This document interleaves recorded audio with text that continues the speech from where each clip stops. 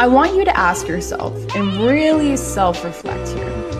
What is it that you need the closure for?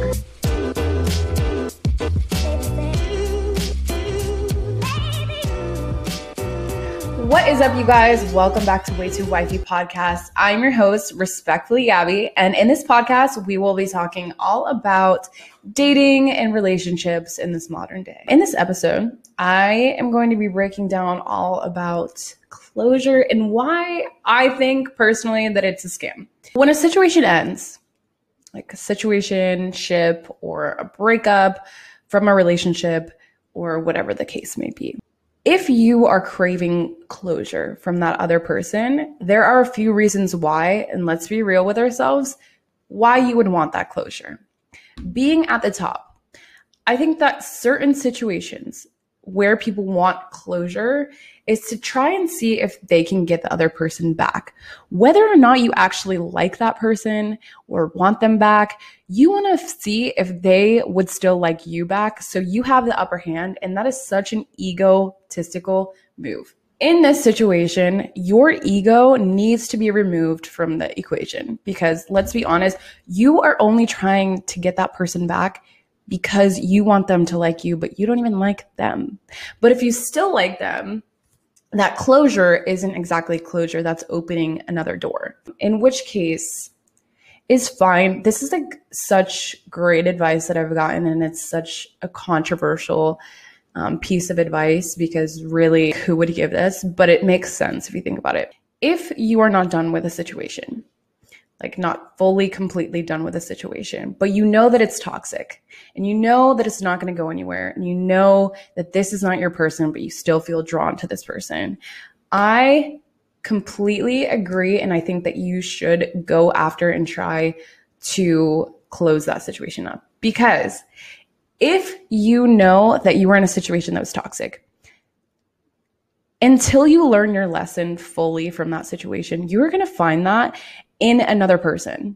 That toxic person, whatever trait that you're attracted to in that person is going to show up in the next person. So instead of having another person and going through another person and another person and it just keeps hurting, to get it all out in that one person. Once you've learned that lesson, you can finally move on into something that's a lot more healthy because you have learned and grown from the last situation. I think another reason why someone would want closure is to try and prove their worth to another person. So if this is you, and this is not me throwing shade at all, because I've totally been in this situation where I have gone the extra mile to prove to someone what they're missing out on.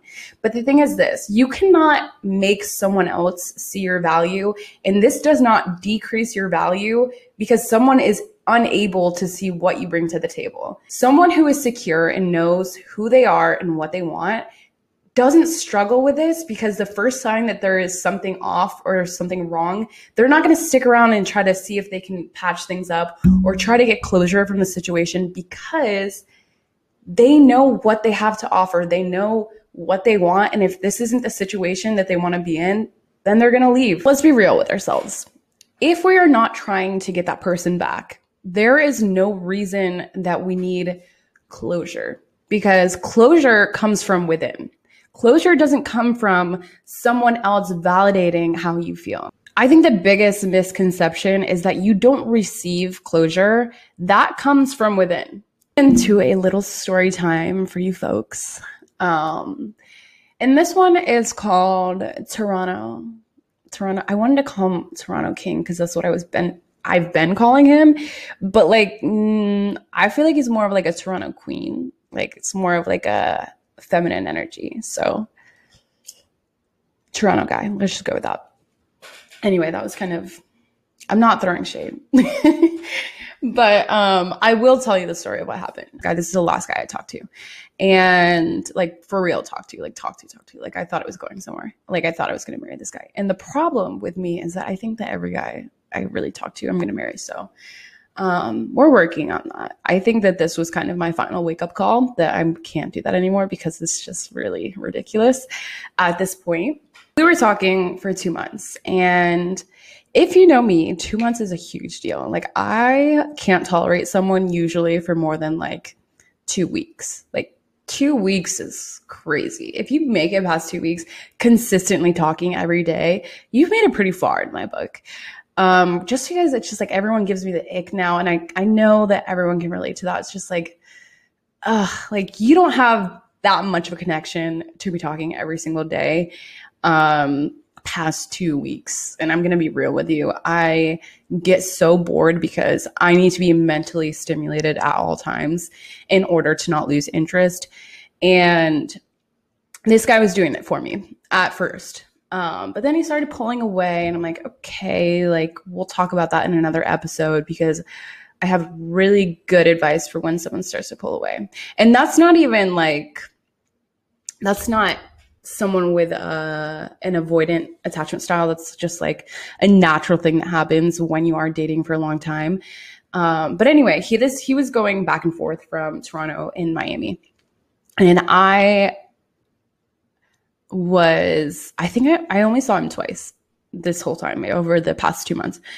If we're being honest, like the last time I saw him, I really just didn't even care to. Or we got into it before I saw him, and I just like had the ick already. We hung out, and he couldn't effectively communicate how he was feeling. And I think that's so huge for me, is someone that is emotionally intelligent, because if you can't communicate how you're feeling or what you're thinking, or how we can solve a situation, if you can't, in relationships, you have to find someone who is worth putting the pieces together with.